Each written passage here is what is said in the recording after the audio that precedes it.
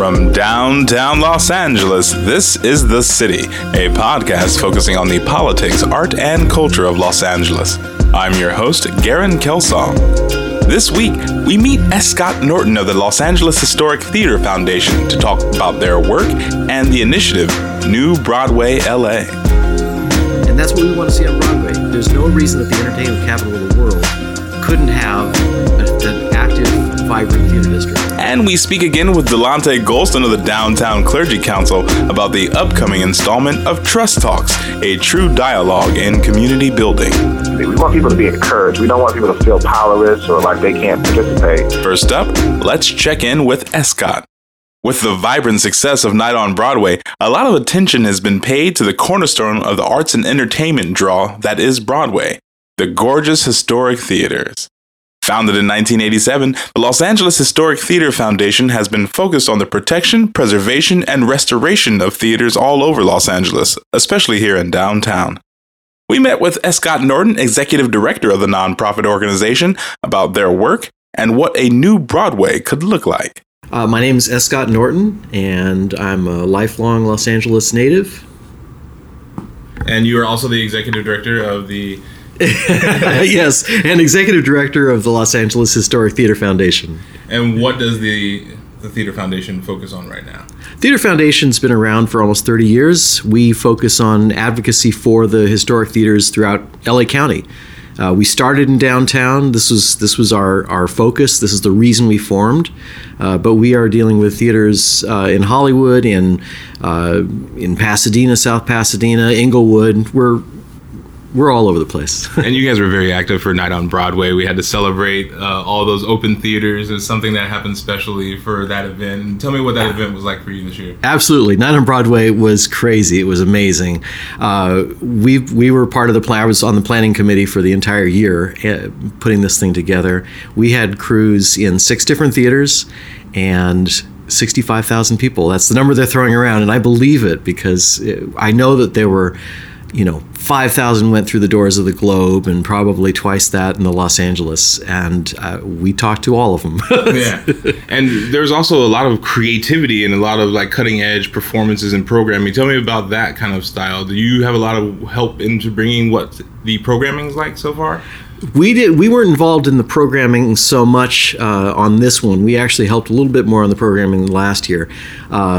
This year, there were some really great artists that came together and brought in some really innovative, outside of the traditional, normal theatrical kind of production. And to me, that was really exciting. I'm a child of theater. I grew up in theater, and I know all the classics.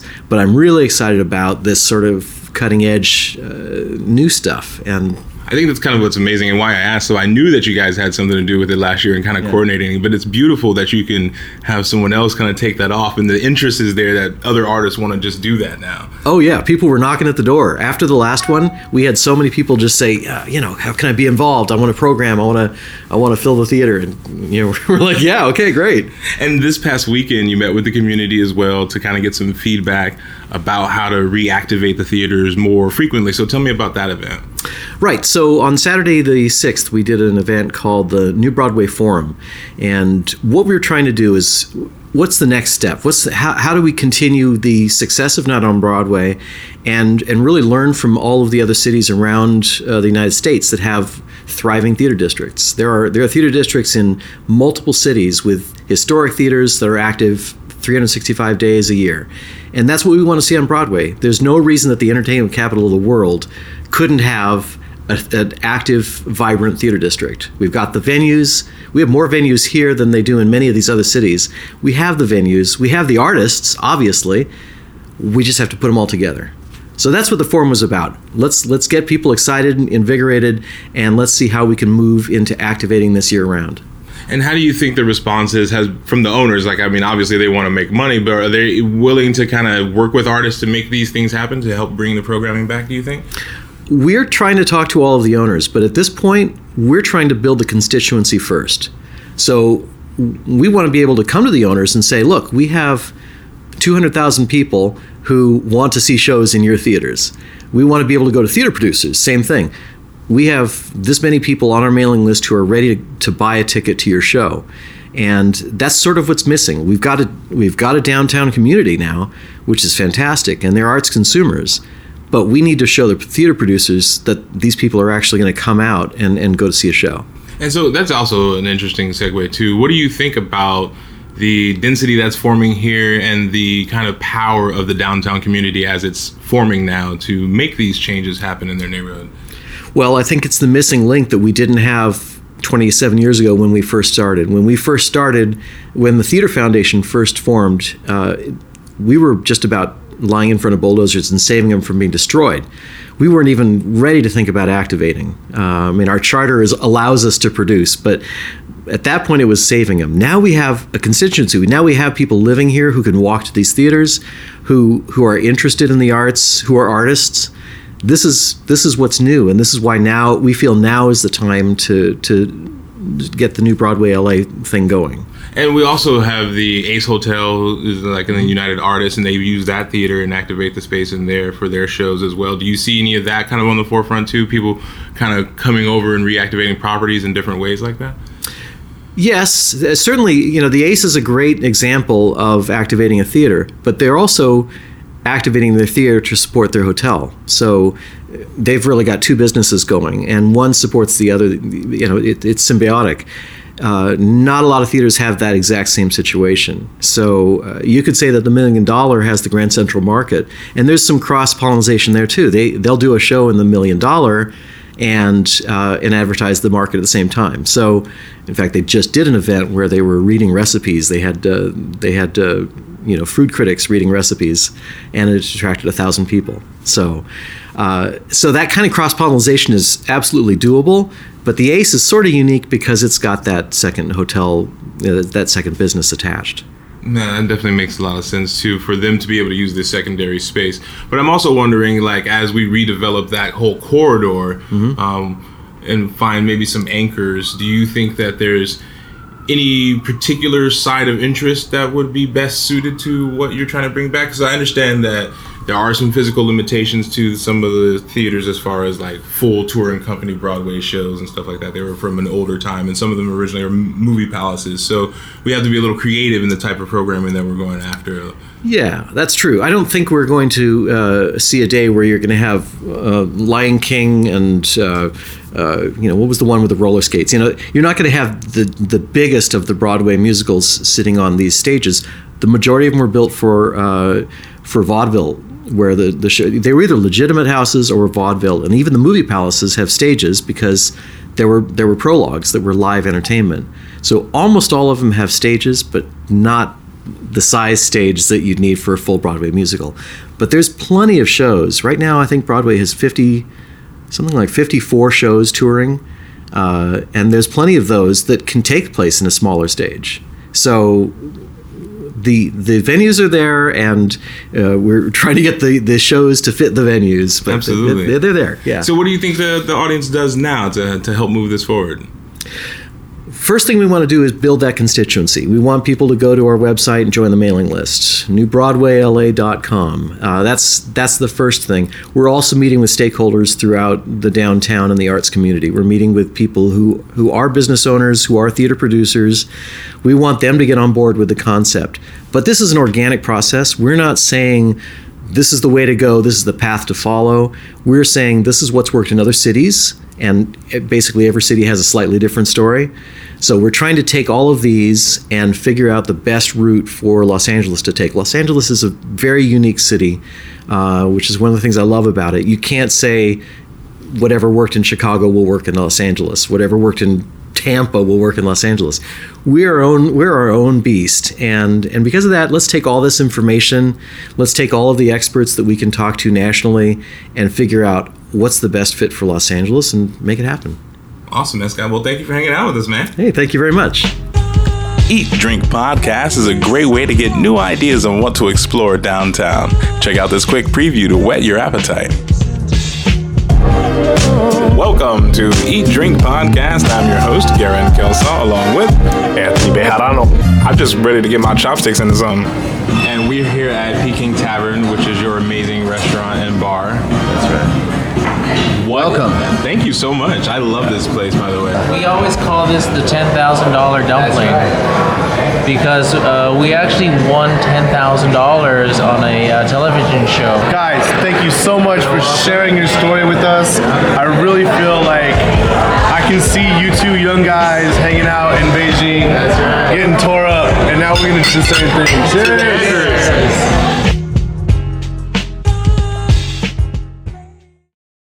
On a previous episode, we spoke with Delonte Golston of the Downtown Clergy Council about his work with Trust Talks, an engaging conversation between various types of stakeholders in our community. We are very pleased to have him on again to talk about the next chapter in this discussion. This is The City. I'm Garen Kelsaw. Joining me on the line now is Delonte Golston of the Downtown Clergy Council. How are you today, sir? Hey, brother, I'm doing well. Thank you so much for having me. Thanks for joining us again, and we are here to talk about the third installment of the Trust Talks. You know, we were on for the second version just to make sure we help spread the word, and I obviously attended this because I swear that this is some of the most important conversations that are happening in local communities today, or is what you're facilitating.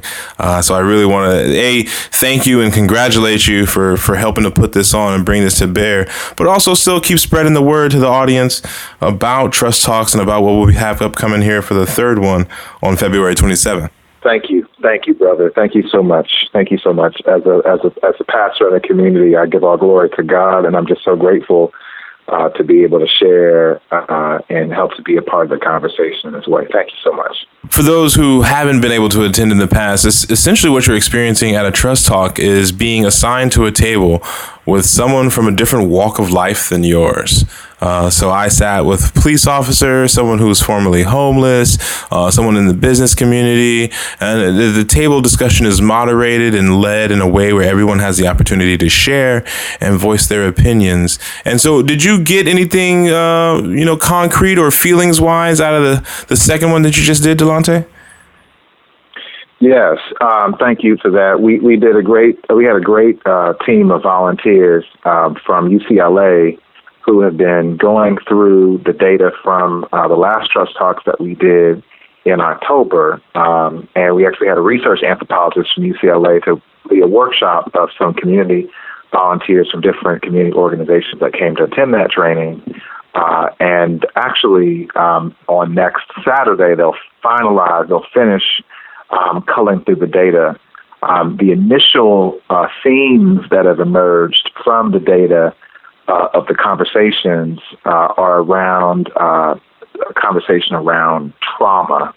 It seemed that at the last talks, there was a lot of conversation around how the community has been traumatized by their experience with the police, but also how the police have been experiencing some trauma of their own as they attempt to police mentally ill, drug addicted, and homeless individuals. So that theme of trauma was a big theme that came out of the last one, as well as how do we engage in community policing in a community that has so many people who are experiencing either a drug addiction or experiencing homelessness or are experiencing mental illness.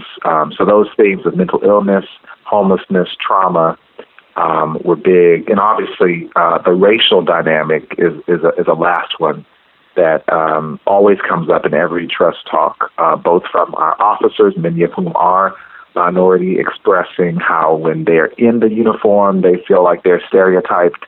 And many of our minority officers in particular feel stereotyped when they're out of the uniform, when they've had their own experiences of being stereotyped by other officers when they are in plain clothes. So those are the main themes: trauma, mental illness, homelessness, and race.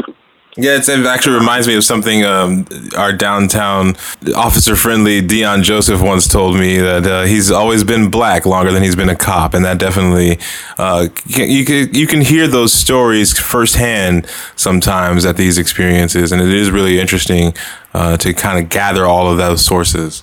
It's a tremendous gift, truly, that our officers are willing to come in and speak with community activists. L.A. Can has sent activists. General Jeff and his organization, Skid Row City Limits, has sent Issues and Solutions, has sent activists and community organizers. A number of faith-based organizations have obviously been a part, as it is sponsored by the Clergy Council. The historic BID has been represented at each of the talks. The Rescue Mission has sent chaplains and leaders from Union Rescue Mission as well as the LA Mission. It's truly, it is as broad as you can possibly think of. City Attorney Kurt Connect and other city attorneys have attended each talk. Their office was at one of our sponsors that has helped us to bring people to the table. County Supervisor Hilda Solis and County Supervisor Mark Ridley Thomas, they both sent staff to this last Trust Talk, and we expect that they'll have staff at the next one as well. So it really is a broad conversation and where nobody's perspective is left out. So I'm so excited about this next one. What we're thinking about for this next one is this is our third one. So we're hoping to cap these off at number 4, so that we can actually have a process that has a beginning, has an end to it. Third one will be at the end of this month. And this time we're actually going to be blessed to have the director for training and education for the LAPD, Dr. Luann Pinnell, who's going to come and talk about her story and the solutions that she brings to the academy in her training of officers. And we're also going to have Molly Lowry, who is the founding executive director of LAMP, Los Angeles Men's Place, that does such an outstanding job at job training and finding housing for men in Skid Row, to share her story and the solutions that she offers. So we're going to keep it going with those two things being our focus, story and solution. So everybody, as usual, is going to be able to share their story around the table. But we're also going to give everybody an opportunity to talk about, okay, how do you participate? How are you a part of the solution to restoring and rebuilding trust that's been broken in our community? So I'm excited about this third one, and we hope to announce the date and location of the fourth one as well, which will take place in June. And I think that we should take a moment to kind of just reiterate the strength of the guests here that you mentioned. I mean, Dr. Luann Pinnell is the director of education and training for LAPD, like for everybody. Like she's a pretty big deal. That's right. You're absolutely right. She's responsible for the training of all cadets. She's responsible for the training of the whole shebang. She is the one who was responsible for training on implicit bias, training on diversity, training on emotional intelligence. She's the woman who is responsible for making sure that our officers are able to protect and serve the community. And also Molly, kind of on the other side of that coin, for a long time has been involved in these issues as the founder of LAMP, and also experiencing a lot of these things firsthand, story-wise, for probably understanding the trauma of both sides in some ways. Oh, that's right.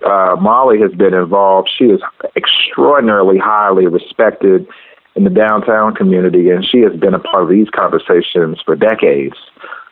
Certainly whenever LAPD, puts together a commission about how to create solutions to these issues, Molly's at the table. So I'm so blessed. We're so blessed to be able to have her to be a part of these talks, just to share her story about how she got into this work and the solutions that her work brings to bear in the community. We want people to be encouraged. We don't want people to feel powerless or like they can't participate. We want for folks, Dr. King said you don't need a degree to serve. You don't need to have letters behind your name to serve. Dr. King said everybody can serve.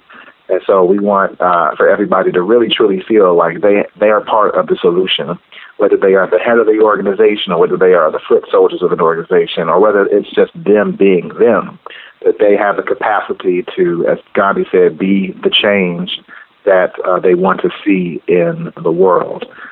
So we want everybody to really feel a part of and empowered to be a part of that change. Everybody, if you live in downtown, if you work in downtown, if you shop in downtown, if you play in downtown, if you have a heart in any way for downtown Los Angeles, you are invited February 27th, 10 o'clock until 1 o'clock. We'll be at 300 Central Avenue at Centenary United Methodist Church for the Trust Talks. You can register at www.trusttalks.org. That is www.trusttalks.org. So looking forward to seeing you all there. And that's exactly why we're happy to have you on, as always, to invite everyone in earshot who cares about downtown to come help us be a part of Voices for Betterment and Voices for Change. Delonte Golston of the Downtown Clergy Council, thank you again so much for joining us, man. At This Is the City, we strive to provide the story of downtown Los Angeles for all of our listeners, but we can't do it without you. If you enjoy our work, please consider donating on our website. It's easy to do via PayPal, and it helps us cover the costs of producing the show. You can also help others discover the show by sharing us on social media or leaving us a review in iTunes. Thank you so much for listening. Thank you for joining us this week on This is the City. Join us next time for more of the politics, art, and culture that make Los Angeles. And be sure to check out our other show, Eat Drink Podcast, for insight on what to eat and drink when you're downtown. This is the City is written and produced by me, Garen Kelsall, and my partner, Jonas Osnowski. Our theme music is by Taj Simmons. You can find us on iTunes and Stitcher, and we're on Twitter at This Is The City LA or on Facebook at facebook.com/thisisthecity. Send us a message or leave a comment. Let us know what you think and what you want to hear on upcoming episodes. Until next time, be well.